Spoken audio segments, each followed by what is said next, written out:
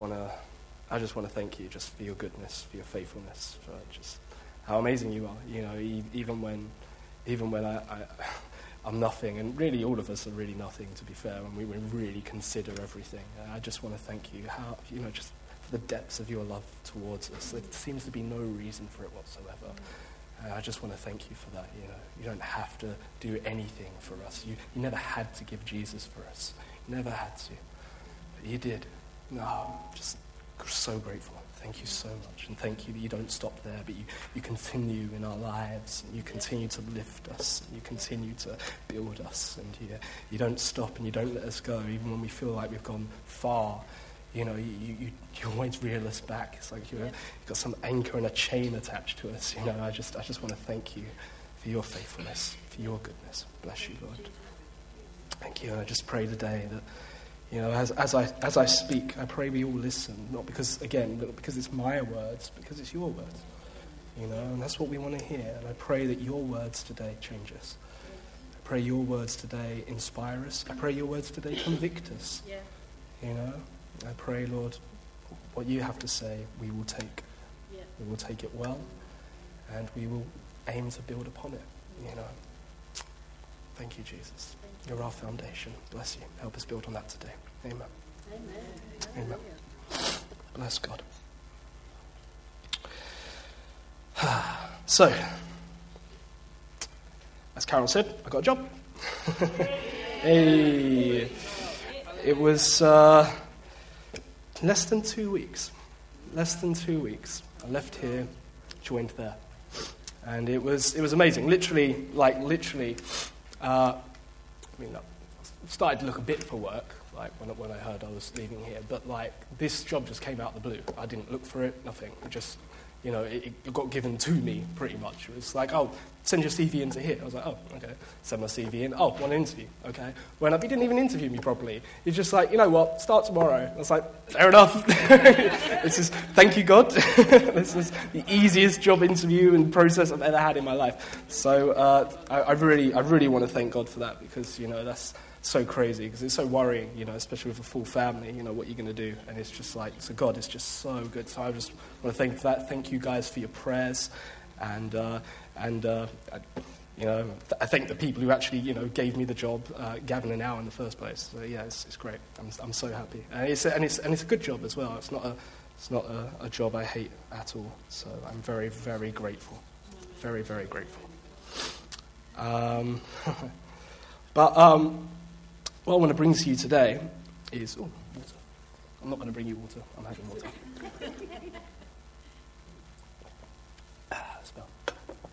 What I want to bring you today is titled it As the Church Should Be, and mainly because I couldn't think of anything else to call it, but I feel it's fitting for this sermon. It's kind of based on my Philippians series. It's loosely, so I'm not sure whether to add it to that or not. Anyway, but see, here's the thing: even though God has been so good to me, and the process hurt. That's the honest truth. The process hurt. You know, it's been the last couple of weeks, even with God's goodness, it's just been a hard time emotionally and even spiritually for just me and my family. It's been a very hard time. When David first told me, I was I was fine. You know, God had spoken to me actually 2 days before, and kind of in a sense warned me. And I was really joyful. I was really kind of, even as he was telling me, he was like near tears, and I was just like, yep, I'm fine. You know, God's got this. You know, but a couple of days in, I became extremely depressed, and I went through a very just a horrible time. You know, I see, you know, loathing myself, even loathing the church, and I needed to repent from that, and you know, forgive all of that, and I just needed to move on. I was just struck, and I was just disappointed. But here's the thing: I believe God has put me where He's put me. I believe that 100%, and I know this is His current will for me. Know it, okay, without a doubt. Okay. At the same time, it doesn't excuse the way I got here. For example, Joseph. We all know Joseph, man, you know, Prince of Egypt. That's a really good film, by the way. You should watch it if you haven't. But like, Joseph became king. Well, not a king, sorry. He became second in command over the whole of Egypt. It wasn't even his country. You know what I mean? And through it, he saved Israel. He saved them, But what his brothers did to him for him to get there was wrong. It was wrong at every level. I guess you could even say Jesus as well. His will was to die on the cross. However, what the Pharisees did to get him there was wrong. You know what I mean? Very echoey today. It's too far in front. Oh, that's better. There we go. Sorry, this is the way I am, for those who don't know. The point is, in the way all these things happened, I'm not afraid to say that the church failed. And it's not the first time, and it's not the first kind of... it's not the only thing it's failed in before as well. And it's not the only church. Every church fails. Every church fails. The majority of the New Testament letters are all addressed to churches with problems. You see it. You see it in Romans. You see it especially in Corinthians. You see it in Colossians. You see it in even stuff like Philippians, which I'm going through, which is a letter of mass encouragement. He loves these guys. There are areas where he says, this needs sorting out. Yeah. This needs sorting out. Paul's never afraid to say that. Revelation as well. I don't know how many people are aware of this, but that is a letter too, and it's a letter to 7 different churches. And in one of those churches, it speaks of one that it was so bad it made Jesus vomit, or want to vomit. There we have. So Paul rebuked many churches for their sins and mistakes, but here's the thing: he never stayed there. Didn't stay in rebuke. He didn't say you just suck or whatever. He encouraged them past that. He's like, yes, you failed here, but let's move on. Even by the ones that caused him hurt and pain. And he says it. He says something. You've caused me hurt and pain here. You're toying with me here, But even then, he encourages them to progress, to grow, and he loved them despite their mess and the pain that he gained. And he desired them. He always desired them to repent and change for their own good and for the glory of God. Here's the thing. A church that causes hurt and pain, whether by ignorance or disobedience, is not a great light. But a church that has caused hurt and pain and changes and grows and repents past those things to a better place is one where people will come in and declare, God is surely here. I'm sure that's where we all want to be. I'm sure of it. I've read those words loads of times and thought, yes, there. But here's the thing.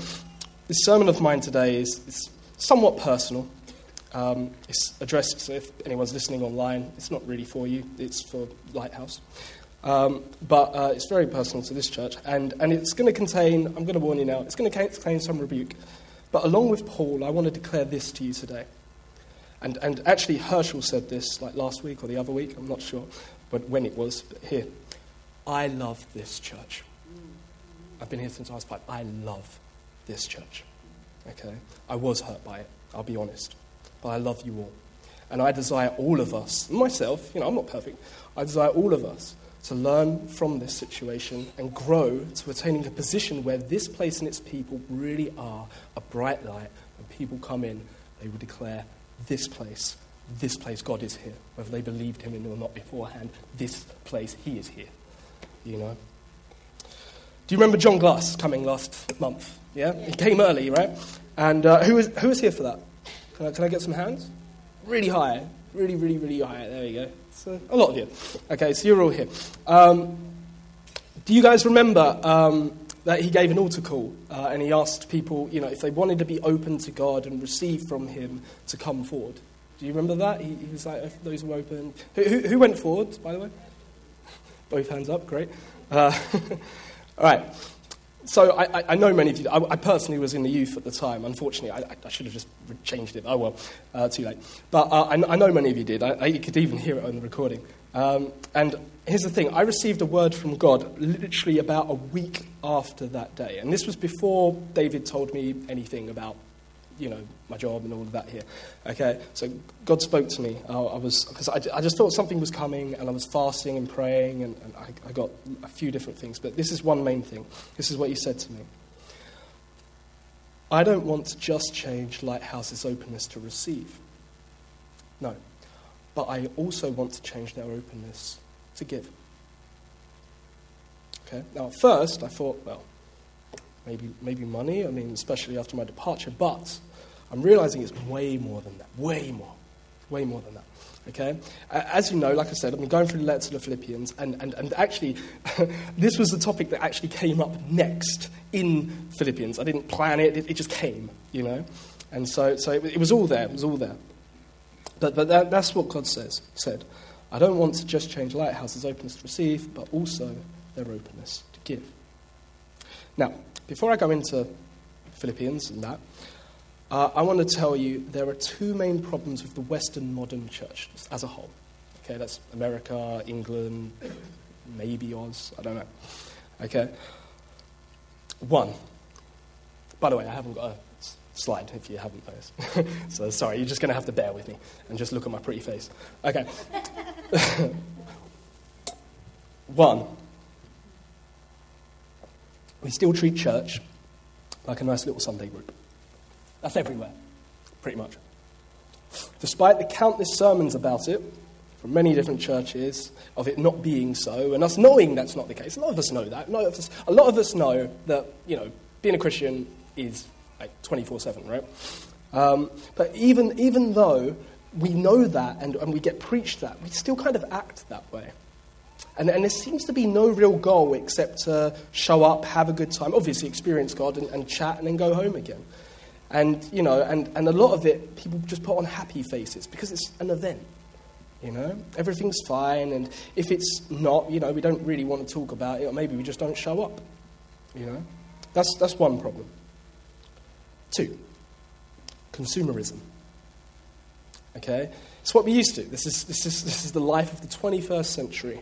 Right? Consumerism. We live in a culture where we buy to get and receive, and if possible, we'll try and gain something for nothing, and the things we gain, in all honesty, we don't value them for long. We never value them for long, give it a week, a month, a year, whatever. We're looking for whatever the next thing is, whether it's phones or tablets, whether it's games, whether it's, I don't know, you name it, nothing fills us, we don't value anything. At the end of the day as well, because of consumerism, we look out for ourselves. And in the church, it seeps into the church, and the majority of people kind of just want to receive and not really do anything to help. Right? And what it does is what we do receive from God never really gets valued long enough. And so eventually we're looking for a new word from God, or a new this, or a new that, and we forget all the old stuff he said. We want a new word from the pastor, or this church just isn't doing it anymore, so let's just go somewhere else, because they'll probably have something. They'll have something new. Nothing gets valued. That's consumerism. And they're the 2 points. Little Sunday group, consumerism, and, they're incredibly worldly, like very worldly, okay? And they've infested the church. They're not meant to be that. So I've put let's look at Philippians. And we'll see what Paul says, inspired by God. We've got to remember as well, even though Paul's writing this letter, God is inspiring him, so it's God speaking. Okay. So Philippians, if you have a Bible, because I don't have it up. If you have a Bible, it's going to be Philippians chapter 1, verses 3 to 7, and this is what it says. I thank my God in all my remembrance of you. It's talking to the Philippians, okay? I thank my God in all my remembrance of you, always in every prayer of mine for you all, making my prayer with joy. Why? Because of your partnership in the gospel from the first day until now. And I'm sure of this, Philippians, I'm sure of this, that he who began a good work in you will bring it to completion at the day of Jesus Christ. It is right for me to feel this way about you because I have you in my heart. For you are all partakers with me of grace, both in my imprisonment and in the defense and confirmation of the gospel. Amen. Now, here, the point I want to focus on today is Paul talks about partnership. But before I go into what that word means, I want to focus on the bigger picture. Okay, it's always good to focus on the bigger picture. Always. Puts everything in context. Okay, so Paul is addressing a group of people called the church. Right? Everything in this letter is done by, or to be done by, this group called the church. Okay, now I say it like this because here's the point. The church is not individuals. Okay, that sounds a bit weird, but it's not individuals. It is not separate people coming together to worship and experience God separately. That is not what church is. Okay? The modern world and culture focuses a lot on individualism, right? You find your meaning and your identity in yourself. You define who you are. You know, you define who you are, rather. No one else defines who you are. You know, it's all just external stuff. No, you define who you are. And it stresses independence, and it praises those who rise to the top without handouts. That's the world. Okay? And in church, that mindset looks like this. What has God got for me? I really want God to give me, like, my calling or my ministry. Oh, look at my ministry. Oh, how am I benefiting from this act of service? How am I benefiting? You know what? I'm not going to do that if I won't at least get recognized for it. And it goes on and on. However, this is our modern view, but many, even current modern, non-Western cultures, and especially the ancient cultures in the Bible, and not just those who worshipped God, but pagans and Gentiles too, okay, they never found their identity in individualism. It wasn't the case. I don't find my identity in me, you know. The concept of finding worth in your independence to them would have been completely foreign. It's just not it. It's just so weird.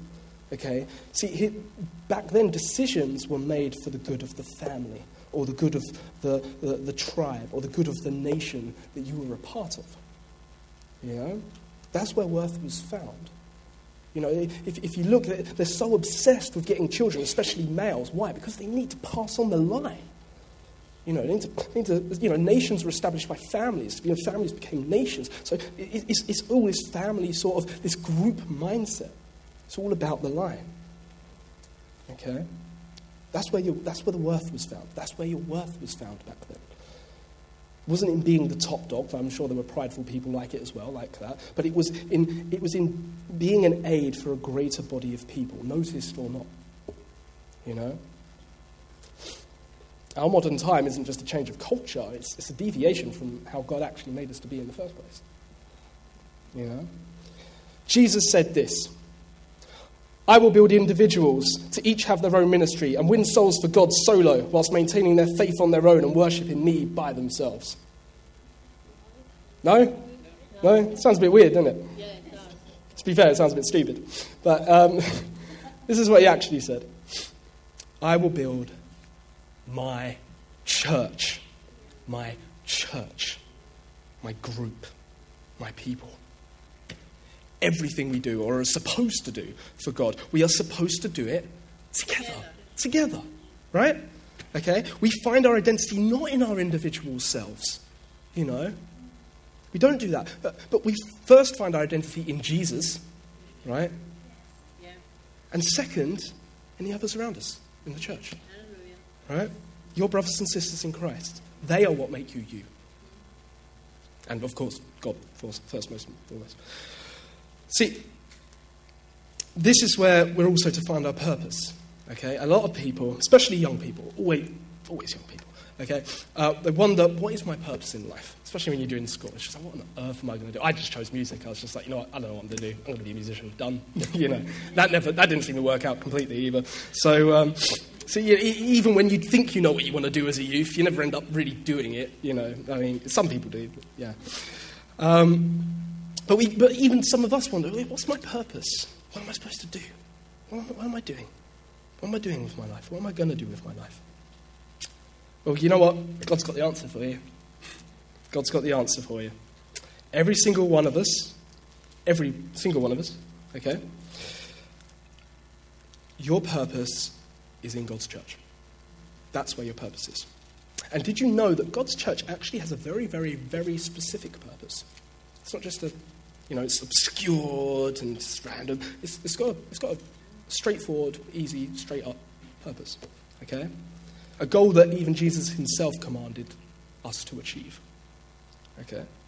See, a lot of us come here, not just here, loads of different churches, okay? We treat it just, as a Sunday club because, hey, you know what? We turn up and we've got no real meaning, reason, or goal or motivation attached. It's just how it works a lot of the time. But here's the thing. Here's your goal. The gospel. That is the goal. I'm actually going to go back up and reset it because I need to find it. I thank God in all my remembrance of you and every prayer of mine for you all, making my prayer with joy because of your partnership in the gospel. Right? You're all partakers with me of grace, both in my imprisonment, in the defense and confirmation of the gospel. It's about the gospel. That's our goal. That's our goal. So before Jesus returned to heaven, he said this to his disciples. He said, "Go into all the world and make disciples and proclaim the gospel." Okay, it says it in Matthew 28:19 and in Mark 16:15. Okay, go into all the world and make disciples, or go out into all the world, proclaim the gospel. Okay, that is the church's mission. That's our mission. We've got a purpose. Isn't that good? Knowing what you're supposed to do in life, so many people wonder for the whole of their lives what they're meant to do. We have a calling. We have a purpose. We have a mission. We have a goal. It is the gospel. It's the gospel. This is the church's mission. Here's the thing, and this is where I think some of us get confused. It is not the calling of the super evangelist. It's not. Okay? It is not the calling of just a brave missionary, and it's not a call just for your Billy Grahams of the church and whatnot. Okay? It's nothing to do with that. It's not the calling of extreme individuals. It is the mission of the entire church, from the highest to the lowest. Everyone's mission is the same. Okay? It's just like an army, Armies generally have goals and missions and stuff, right? But it doesn't just use troops to achieve it, right? We're familiar with this, right? I'm sure we've seen the army adverts and stuff like that, right? It doesn't just use the troops, but it uses pilots, it uses medics, it uses captains, commanders, drivers, intelligence, sailors, mechanics, builders, strategists, etc., etc., etc., etc. Okay? Loads of different types of people make up the army. Here's the thing. The same way the church works together with its many different parts. Okay? We have many different roles. Okay? And not one of them is more important than the other, in all fairness. What I do is not more important than what you do in the church, for the mission, for the glory of God. It's not. Okay? No one is more important than another, but we're all like cogs of the machine, really, that are equally needed for it to run effectively. You miss a cog, it doesn't run.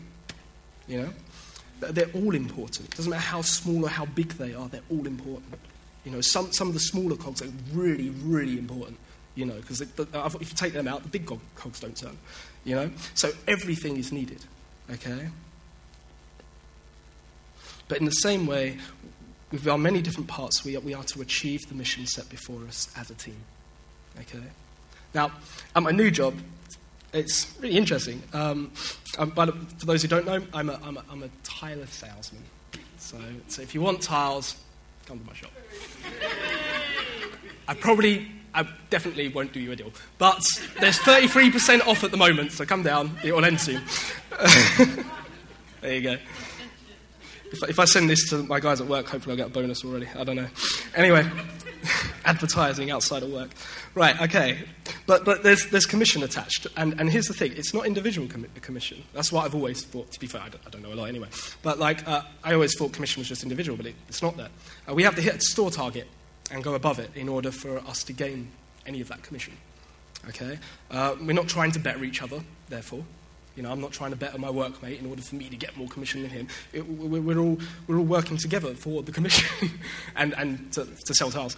At the end of the day, so here's the thing. If I do well, then my colleagues benefit.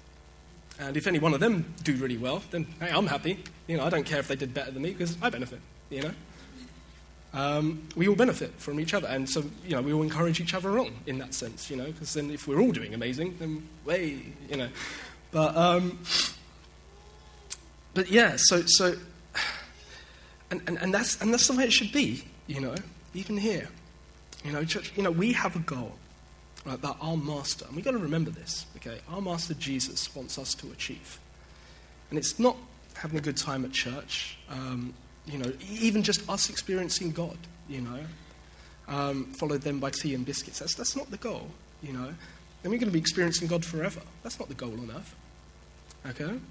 I mean, it's part of what we need on earth, but it's not the goal of earth. If we really believe, and we need to kind of get our minds set here, because it's really important. If we really believe that a man 2,000 years ago, did some incredible wonders of healing and demon deliverance and stopping storms and all of that stuff, if we really believe at that, and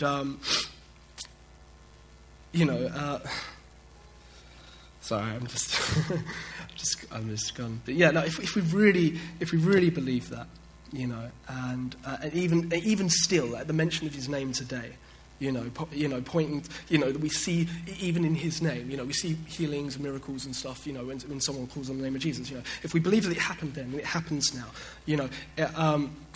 pointing to the fact that he was a chosen man from the beginning of time to those of the Jewish faith, which is what they would have believed. Okay? If we really believe there was a man who was not just a man, but declared to be a God, and not just any God, but the only God in existence, who wants to save you from death and misery, eternal death and misery, and give not just you, but those around you everlasting life and joy and peace. If we really believe that there was a man 2,000 years ago who died to pay the price for our mistakes, an intentional rebellion against God, and then further proved his glory not by staying dead but coming back to life. And that's a big thing. No one's done that before. I'll tell you that. No one's done that before. But he came back to life 3 days later after laying dead for 3 days. He was dead for 3 days in a crypt. He raised back from the dead after that. If we really believe that these things are actually fact, that they actually happened and have eternal consequences, then we would stop living as if there was nothing more to do here than just have a good time. And we will start to see everything we do here has eternal consequences. Okay? We have a mission. For those of us who believe that Jesus existed and did those things, we have a mission that plays a massive part in what happens in God's kingdom. Okay? You want a meaning and purpose in your life? You have it. You have that purpose already. Doesn't matter where you work. Doesn't matter if you're a preacher or a toilet cleaner. Everything you do actually has a purpose that has an effect on what happens for God's kingdom. You have an effect. You help that. You're part of that. You're part of the advancement of that. You want to be somebody or a somebody.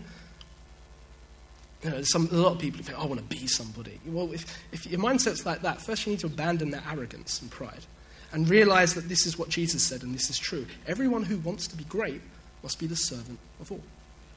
Must be. If you really want to be great, you be the lowest. We must not look to ourselves, but see others as better than ourselves. That's what it says in Philippians. Jesus will build his church. Here's the thing, guys.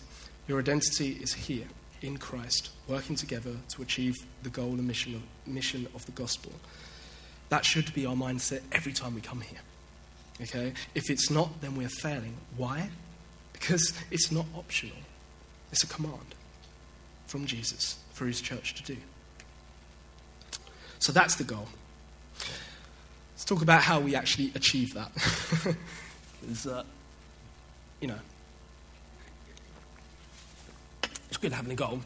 A lot of the time someone says, do this, and we're like, okay, well, how? So achieving the goal. There's lots of parts, but to achieve spreading the gospel as a team, as the church, we need to straighten some things out and do some things that we may or may not already be doing. Okay? Now, remember what I said earlier about John Glass, right?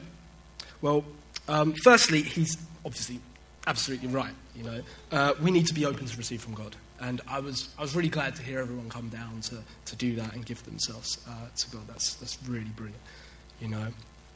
Because here's the thing: even as a church, we can't do it alone. Even if we were banded together really tightly as a team, we can't do it without God. You know what I mean, right? Because we have no power in and of ourselves. We need to approach God and ask for his power. Not just to achieve the God, but power to even work together as a team. Because, again, through the whole of the New Testament letters, you see the church splitting apart and doing this and that. Paul's like, no, bring it back together. No, ask God for help so we can do this and unite. So we need not just his power to achieve the goal, but his power to stay together in the first place. This power is what holds us together. Okay? In his letter to the Philippians, since that's where I'm focusing, you can look at loads of other parts of the Bible, since I'm doing Philippians, why not? So in his letter to the Philippians, there are three main things Paul addresses. 1, partnership. 2, service. And 3, unity. Now, in time to come, later sermons, I will go into these in more detail, because there is a lot of information in these things. But for now, I'm just going to give a brief overview, okay? So let's focus on the first one, partnership. Now, a lot of the time when you think of partnership, it sounds like a nice word for togetherness, or being a team, right? Well, you know, the church is often described as many different things. I'm sure you've seen it, you know. And it's described as an army, it's described as a bride, it's described as a building. You know, you get loads of different pictures. But another way the church is described, which some people would find quite surprising, is that of a business. Okay? Now, this, of course, does not mean, it doesn't allow people fooling people out of money and stuff like that. That's not what the church is about. There are churches that do that. We don't agree with that. Okay? That's not what business means. But what it means to work as a business is you work as a normal business would to achieve a certain goal, you know, as a team. Okay? Now, the word partnership in Greek, that word is actually a common Greek word used mostly for finance. That's what it means. That's what that word means. Every time you'll see it crop up, it actually usually means finance. Okay? Which makes sense because if you read into it later, you'll see Epaphroditus bring in money and stuff like that. So Paul. But here's the thing. Before I go any more into this, there are 3 main taboo topics in Britain, and we all know them. Religion, politics, money. Okay? No one likes those topics. But since we're already talking about religion, I hope you don't mind me adding another taboo topic, and I won't be politics, so don't worry. But money, whether we like it or not, is a necessary part of life. Okay? And believe it or not, the Bible doesn't actually condemn money in and of itself. It doesn't do it. It condemns the love of money, and it condemns the desire to attain and gather money for oneself.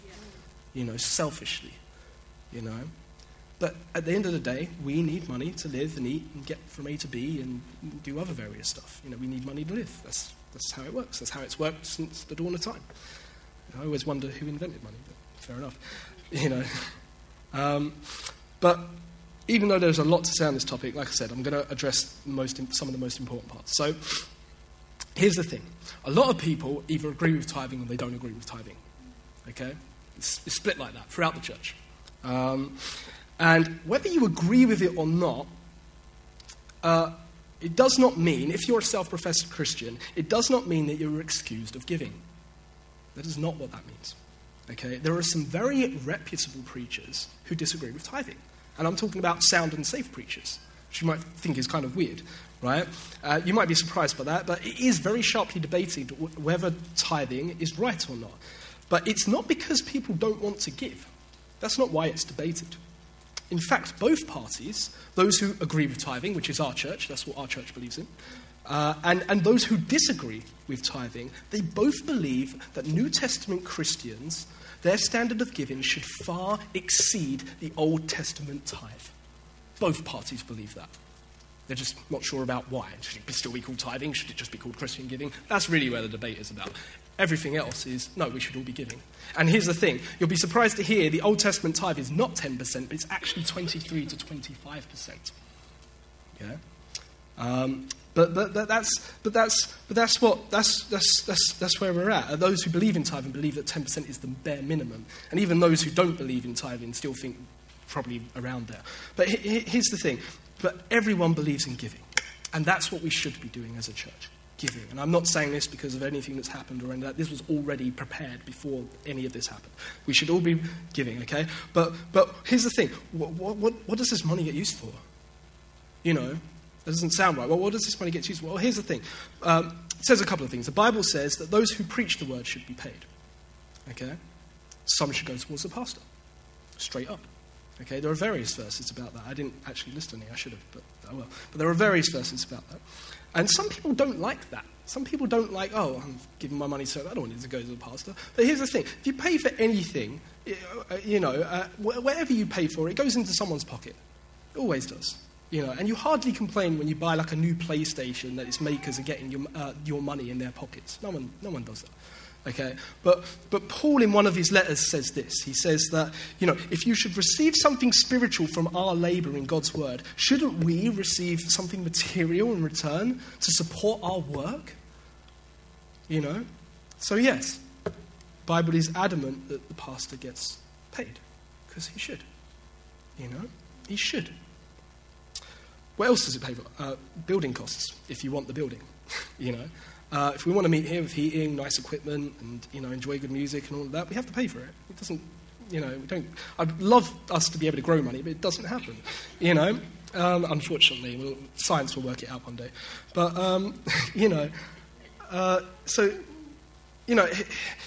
if people are actually being generous in the money, then a lot of it should be given towards those in church as well who are struggling or suffering. If you read in Acts, it says all the money was evenly distributed so that no one was without.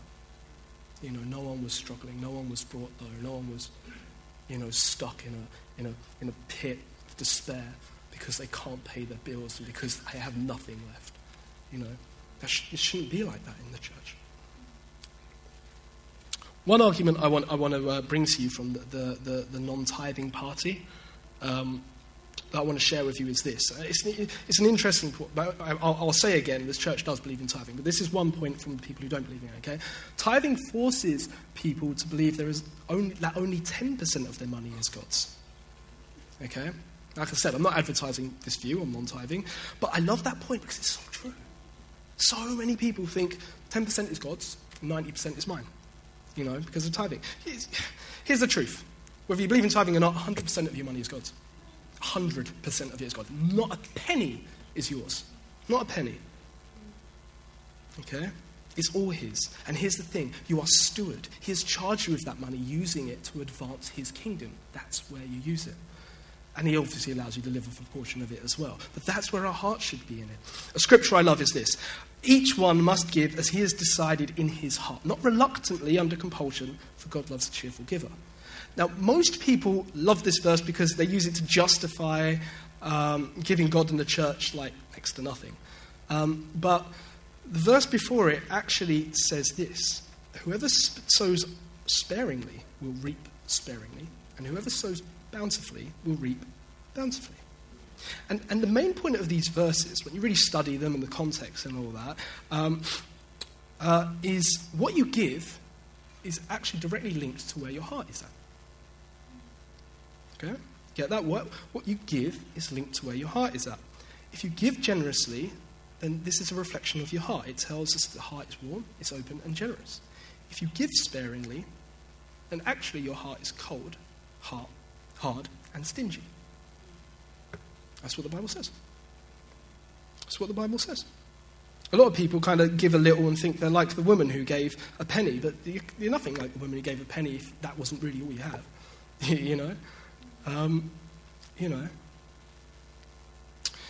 And this is the thing I want you guys to get out of this. The giving of your money is not your obligation to God or obligation. By the way, I just want to say, for those who are actually visiting and stuff like that, not after your money. That's not it. Don't worry, guys. This is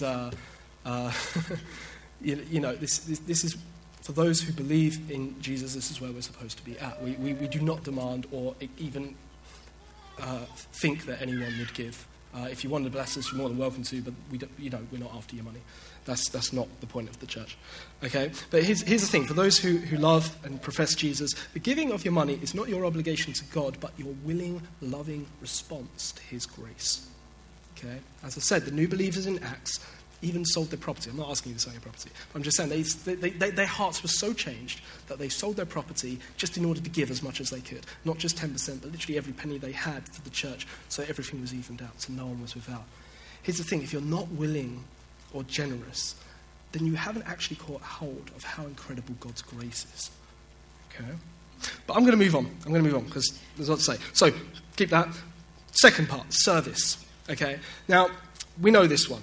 a lot of us know this one, it's the giving of our time. So, and what we can do for the church itself. So join the worship band, cleaning team, kitchen, giving out the bread and wine. By the way, I want to say, before I say anything else, thank you so much for all of you, if you're in here or out in the thing and listening back to this. Thank you for your time, your hard work, your hard effort. I really appreciate that.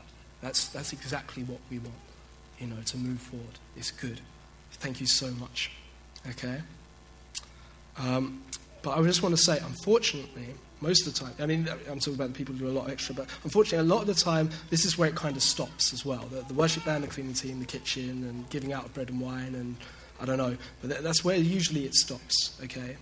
Apart from the others who do some of the other jobs, okay? But here's the thing. In the modern Western church, a lot of churches rely on the modern pastor, or what we call the modern pastor.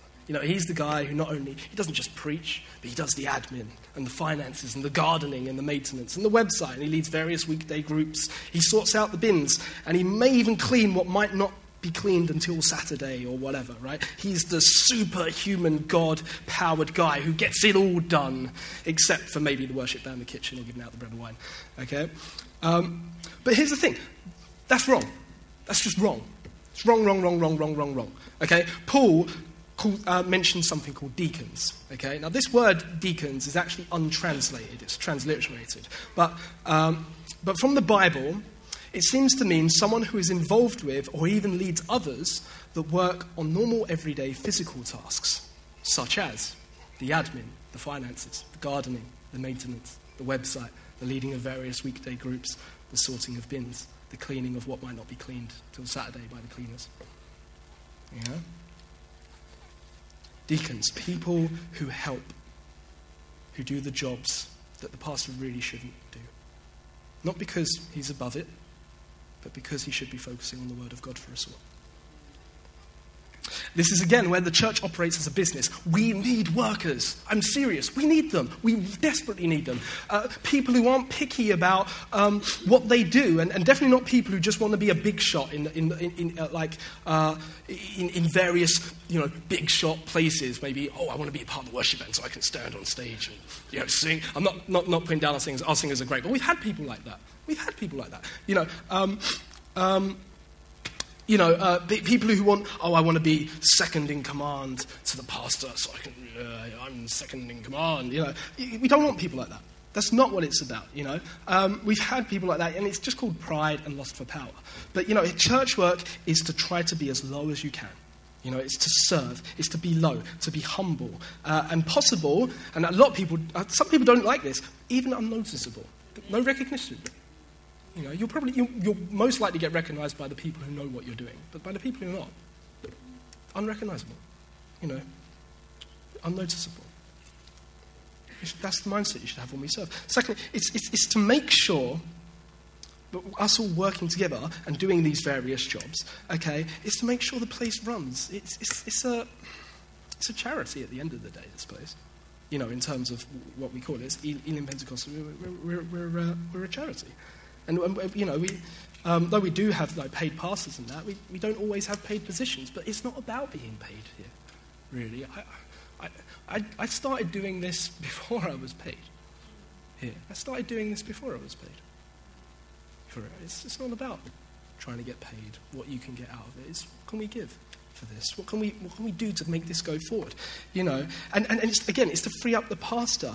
That's what happens in Acts when the apostles appointed people to look after the widows. I don't know if you guys remember that. There's this part in Acts, and it was like there was something going wrong with the distribution of food and stuff, and the apostles were dragged into it, and they were like, this is taking up our time. We're not above it. But we're not. The word of God's not getting preached anymore. So they appointed people to manage that. Say, great, excellent, that frees us up so we can train up others and help others, Moses had something similar, right? With Jethro, if people are following the Bible plan, you've probably read this already now, he was doing everything. And Jethro was like, what on earth are you doing? Don't you have any common sense, man? Get some people under you that you trust. Give them jobs. Don't stress yourself out. That's the point of the people, to help. Here's the thing, if we work as a team, I'll go back. Even the Trinity is a team with a hierarchy in a sense. The Father, the Son, and the Spirit. But they all love one each other. And they're all God. You worship each and every one of them. They're all God. They work together. And the Son is, in a way, subordinate to the Father, and the Holy Spirit is subordinate to the Father and the Son. But they love it. That's how we should be. Not thinking, he's the preacher. I want to be nice, but no. So what can we do to support that? Jesus, he constantly obeyed the Father. What can I do for my Father? What can I do to glorify my Father even more? Not talking about trying to glorify people in the church, by the way, but I'm saying that's how we should work as a team. If we work as a team as well, and this is the encouragement behind this. If we work and serve in this way, and even taking the last one, and we give in that way as well, if we have both finance and service down, here's the thing. We can afford and even have the manpower to do things like serve the homeless, bring relief to saints in Syria, ensure that every member of the church is doing well and not struggling in finance and time. There are people who are, and they're going by unnoticed. It's not good enough, Did you know some people still can't make it to church because they don't have any other option? They're overloaded and they need physical help and maybe some extra cash here and there. Wouldn't it be great if you're able to help with stuff like that? Wouldn't it be great if you were in that position, someone in the church helped you with that? That's what we want to do. I want this place to grow so much that there are no problems like that and we can move forward. You know what? It's something I haven't put in here. David shared it with me ages ago. It's a dream about this church. And the idea, I bought right into it. I thought, that's it. The idea was Sunday morning or whenever, many different things happening, many different projects. Not just the preaching of the word, but the training of missionaries, the training of other preachers, and that the help of the homeless. Catering for those guys. Can't even think of other stuff, but there's so many different things. We want the building up of the saints in this church, and we need people who are willing to help with that. We need people who are willing to manage stuff like finance and even the website and stuff like that. They're not hard. They're not actually. I've done the job for a year. It's not hard. None of it's hard. It's just time consuming when you have to do every single one of them. But if the church did it all, it wouldn't be time consuming. We would move forward as a great, amazing team. Leads me to my final point anyway. Unity. This is actually, I would say this is more important than the other two, because I think out of this one, the other two are going to flow. Okay? And the problem is we ultimately go wrong at unity. And we've seen it a lot. A few people in great sadness, we know and love has left our church. We know this. And why? Because they get offended. Because they can't agree on certain points. They don't like what someone said. They get stuck on themselves and distance themselves from everyone else. Or they fall out with someone and go elsewhere because they just can't forgive or see that person ever again. It's happened. A lot, and unfortunately a lot recently. And then the others are greedy as well. That's another problem. This mainly shows in, you could say it shows in the lack of giving and service of some. But, I've heard and seen people, at the end of church or a special event. One thing recently was some visitors came, looked at, really enjoyed being here, went to the back, and a lot of the church ran past, and one was pregnant, pushed past her, ran off to get all the food they could have before they could even get there. You know what their view of the church is? Greedy. That's coming from the outside. I don't want that rep. Some people show up who are new, and they get plain ignored. I've seen it. Get ignored. No one talks to them. And yet, here's the thing. Here's the weird, twisted thing about it. They're the people we're supposed to be being a light to. That's sad. Let me describe a sort of church that I think Jesus would vomit over. Okay, a very sad place to be. A place. This is what a bad church is. A place where you can't be yourself, but have to put on a happy face. A place where you trust no one. A place that's stingy, greedy. A place where no one is really honest with anyone, until they're found out, of course, and has the pastor on their case, by which case it's too late. A place where people are too scared to be hurt by someone else, and so just shut down, never open up. A place where people feel they're expected to act a certain way, and so they cater to please others. A place where some dominate and feel they're better than others. A place where some recede because they feel they're worthless compared with everyone else. I mean, you might think I'm joking, but some people literally don't show up because they can't find the strength to put on a smile. Serious. And that's not church. David talked about this last week. Actually, if you haven't, and you haven't, listen back to the last 2 sermons by David. They're absolutely brilliant. Okay, absolutely brilliant. Here's the thing. Church is a place. No, ignore that. Forget that. Church is not a place. Church is a people. Hallelujah. Church is a people who are open and honest with one another. Okay? It's a people whose closest and most trusted friends and families are their brothers and sisters in Christ, not their secular workmate. Okay? A church is a people who are not afraid to come on a Sunday sad and depressed, but come anyway, hoping their brothers and sisters will encourage them and give them peace and joy, even at the state they're at. Okay? It's a people who notices those who are depressed. On the other side of things, it notices those who are depressed or those who are new or whatever, and it doesn't ignore or look down on them, but lovingly takes time, that means maybe even missing your coffee, takes time to encourage them rather than grab the coffee or whatever you deserve, or even righteously ignore them to worship God because the music's playing and it's their time with God. Okay? You need to abandon that. Okay? Church is a people who aren't afraid to lovingly tell each other off and receive being told off well. Church is a people who truly believe everyone else is more important than them in a healthy way. Knowing Jesus as their strength, and so are the brothers and sisters they esteem. Okay? Their worth is in the body, not in themselves as an individual. The church is a people who ensure others' needs are met before their own. A church is a people who don't run off when offended, but lovingly confronts the offender and seeks unity. Church is a people who, when they've realized they've offended somebody, doesn't ignore it, but leaves their gift or their praise at the altar and seeks reconciliation, so that both people can love and enjoy each other's company again. This is a good church. I love this church. I want us to get there. I want us to get there.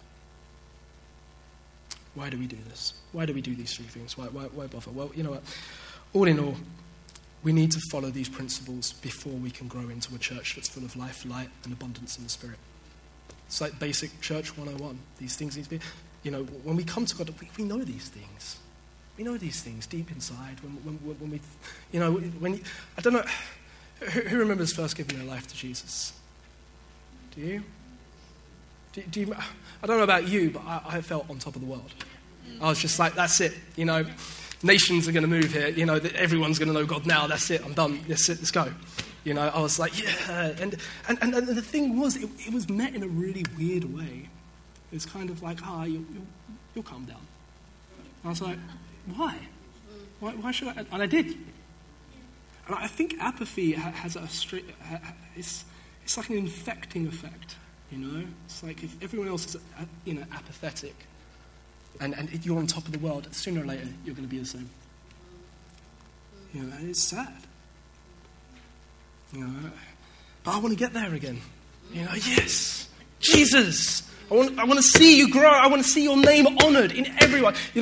In Harlow. So, Jesus, I want to see you honoured in Harlow. I want to see Harlow know you. I want to see people in Harlow walk in here and say, God is here. Because the church is being the church in unity, in the way they give, in the way they love. That's what I want to see. Okay? We need to be it's all from God, mate. This is God's word. All in all, we need to do this. We need to follow these things so we can grow as a church, again, that's full of life, light, and abundance in the Spirit. But let me tell you another main reason, actually a bigger reason why we do these things, okay? Our main reason in the work of the gospel and the giving of our money and service and our honest selves and in unity, it is this, and it's from Philippians 2:5-8. Have this mind among yourselves, which is yours in Christ Jesus, who, though he was in the form of God, did not count equality with God a thing to be grasped. But he was God. He didn't count that status as a thing to be grasped. But he emptied himself, taking the form of a servant, being born as one of us.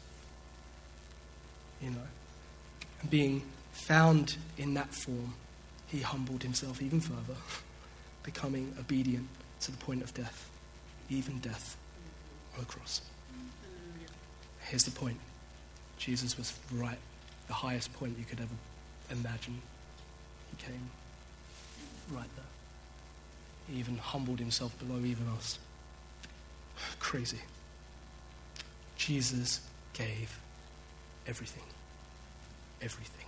Not just a part, not just some, not just 10%. Didn't do it to serve himself or to boast. It wasn't just one side of himself, only giving that, hiding what he really felt about it. No, he gave everything. And those who are touched by this and have his Spirit inside them, they do the same. So that's what we're supposed to grow to be like Jesus. Your giving of your money, service, and selves should be based on the abundance of God's grace to you through Jesus. He died for all. Those who live might no longer live for themselves, but for him who for their sake died and was raised. For none of us lives to himself. None of us dies to himself. If we live to the Lord. And if we die to the Lord. So then, whether we live or whether we die, we are the Lord's. Jesus didn't hold back. Neither should we. We should take encouragement from this, from what David said last week as well. And actually, that's really good. We should spur each other on. We should preach to ourselves. We should preach to each other. We should encourage each other in these things. Okay? So let us do that. Let us spur each other on. And let us change, when we come here, how we think and how we behave. We have a mission, we have a purpose in life, guys. As a loving team. And I want to see, like I said before, I want to see the people in Harlow know God. They can't if we're not mission focused. That doesn't mean being missionary focused over there, but we need to be missionary focused here where we already are. They can't know God if we're not focused that way on a Sunday morning. So, let me encourage you, let's get our brains and hearts in the right gear. Let us unite together and give all we can of ourselves for the glory of our God, Because if we do just that, it won't just be very different, but it'll actually be very exciting and it'll be full of joy. Because a lot of New Testament authors say just this. They say that their joy is complete in others' knowledge of Jesus. And that's it. That's where joy really comes from. It's not about what can I get from God that makes me happy. It's what we can give for him and others that truly makes us happy. Let's not make the mistake of merely trying to receive from God. He gives to us so we can give to others. We receive to give. So I say, and I'll finish with you with Paul. He says, complete my joy by being of the same mind, having the same love, being in full accord and of one mind. What I'm going to do now, I'm no John Glass, obviously. One, I'm much younger. Two, he's much more intelligent and amazing, in terms of how long he's been around and doing this for. I'm not one of those. And I know, when you get a guest speaker, everyone, if they give an altar call, everyone wants to go down the front. Who's the guest speaker? Woo! Going to get some. I think that was great that everyone did that. But I'm going to do it all cool. And I'm not asking you to come down because of me, because I'm no, at the end of the day, I'm no one. But I'm doing this as a church for us serving God and loving each other. And my altar call is in the same way that John Glass asked you to come down to ask, being open to receive. I want to ask those of you who have listened to this message, who are encouraged by this message, who have been hit with this message, whatever. I want to ask if you believe this and you want to do this and move forward and want to not just be open to receive, but open to give. I just want to ask, I don't know if we can get music playing or something. Yeah, please. I just want to ask, please come down. Please. Yeah. You know, it's not to prove yourselves. It's not what it is. It's just to pray together as a family. And I'm not asking, you know, standing up isn't going to prove anything. You're not better than the person who probably sits down. You know, it's just to come forward as a team. So can we do that now? If people want to come forward.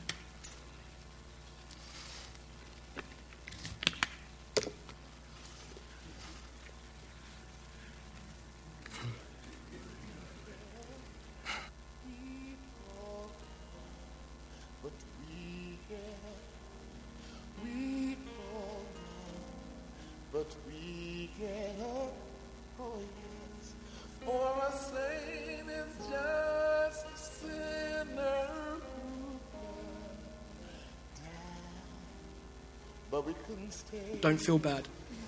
I'm not here to make people feel low. That's not it. It's just those who really want this. Yeah, please come down.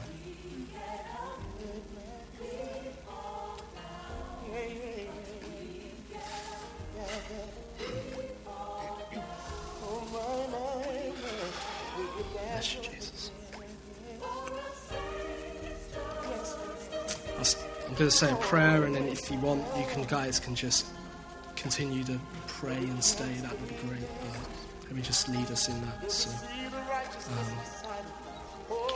Father God, I just want to thank you. You know, I came with much fear and trembling with this. You never know. And I so want to see your glory. As I said, I love this church so much, and I want. You know, I know it's our goal. I know it's our aim to see it grow, and we want to see more people join this place, and we want to see even ourselves. We want to see your kingdom in our hearts growing. You know, we're a mess, but people are always a mess, and we see that throughout the scriptures. We see so many people, even Peter. We see him, you know, so great, and then at some point he goes so low that Paul has to correct him. You know, it's not, you know, a kick in, not a kick in the shin or anything. Oh, that's it, you've lost it. You know, it's an encouragement to say, come on, you know, we know what we're supposed to do here. Let's come back. You know, and that's what we want to continue to do.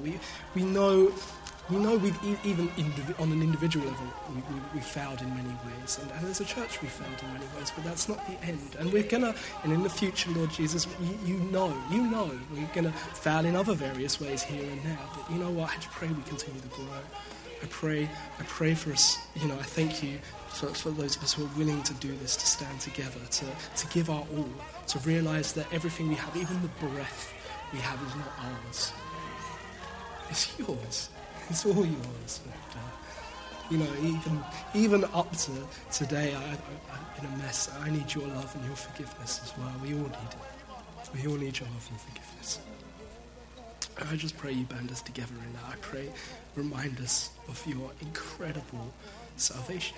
You know, you died for us. You rose for us. You know, you've got a place for us. You know, that's out of this world, but while we're in it, you have a mission and a purpose for us. Oh Lord, I pray we really band together for that mission, because we know where we're going. We know where we're going. We know where home is. So I pray while we're away from home, on the battlefield, however you want to see it, I pray we operate well. I pray we operate well. That we give ourselves for our brother, give ourselves for our sister. I pray that your grace would help us in this. You know, help us to trust, help us to be open where we feel closed, where we feel like there's absolutely nothing. And I really pray for your Spirit just on all of us right now, as we all confirm this together, as we all want to know you, as we're all open to receive. You know, and even some of us who are partially open, I pray you open more and more. It doesn't have to be all at once, but I just pray we grow, you know, in these things. Jesus, you're amazing. You're so amazing. So, Lord Jesus, that's all I have to say right now, but I just want to, if anyone else wants to say anything, they're more than welcome. If you don't have to. But Lord Jesus, this is how we stand as a team. Bless you, Jesus. Help us grow. Help us be a light to this neighborhood. Thank you, Jesus.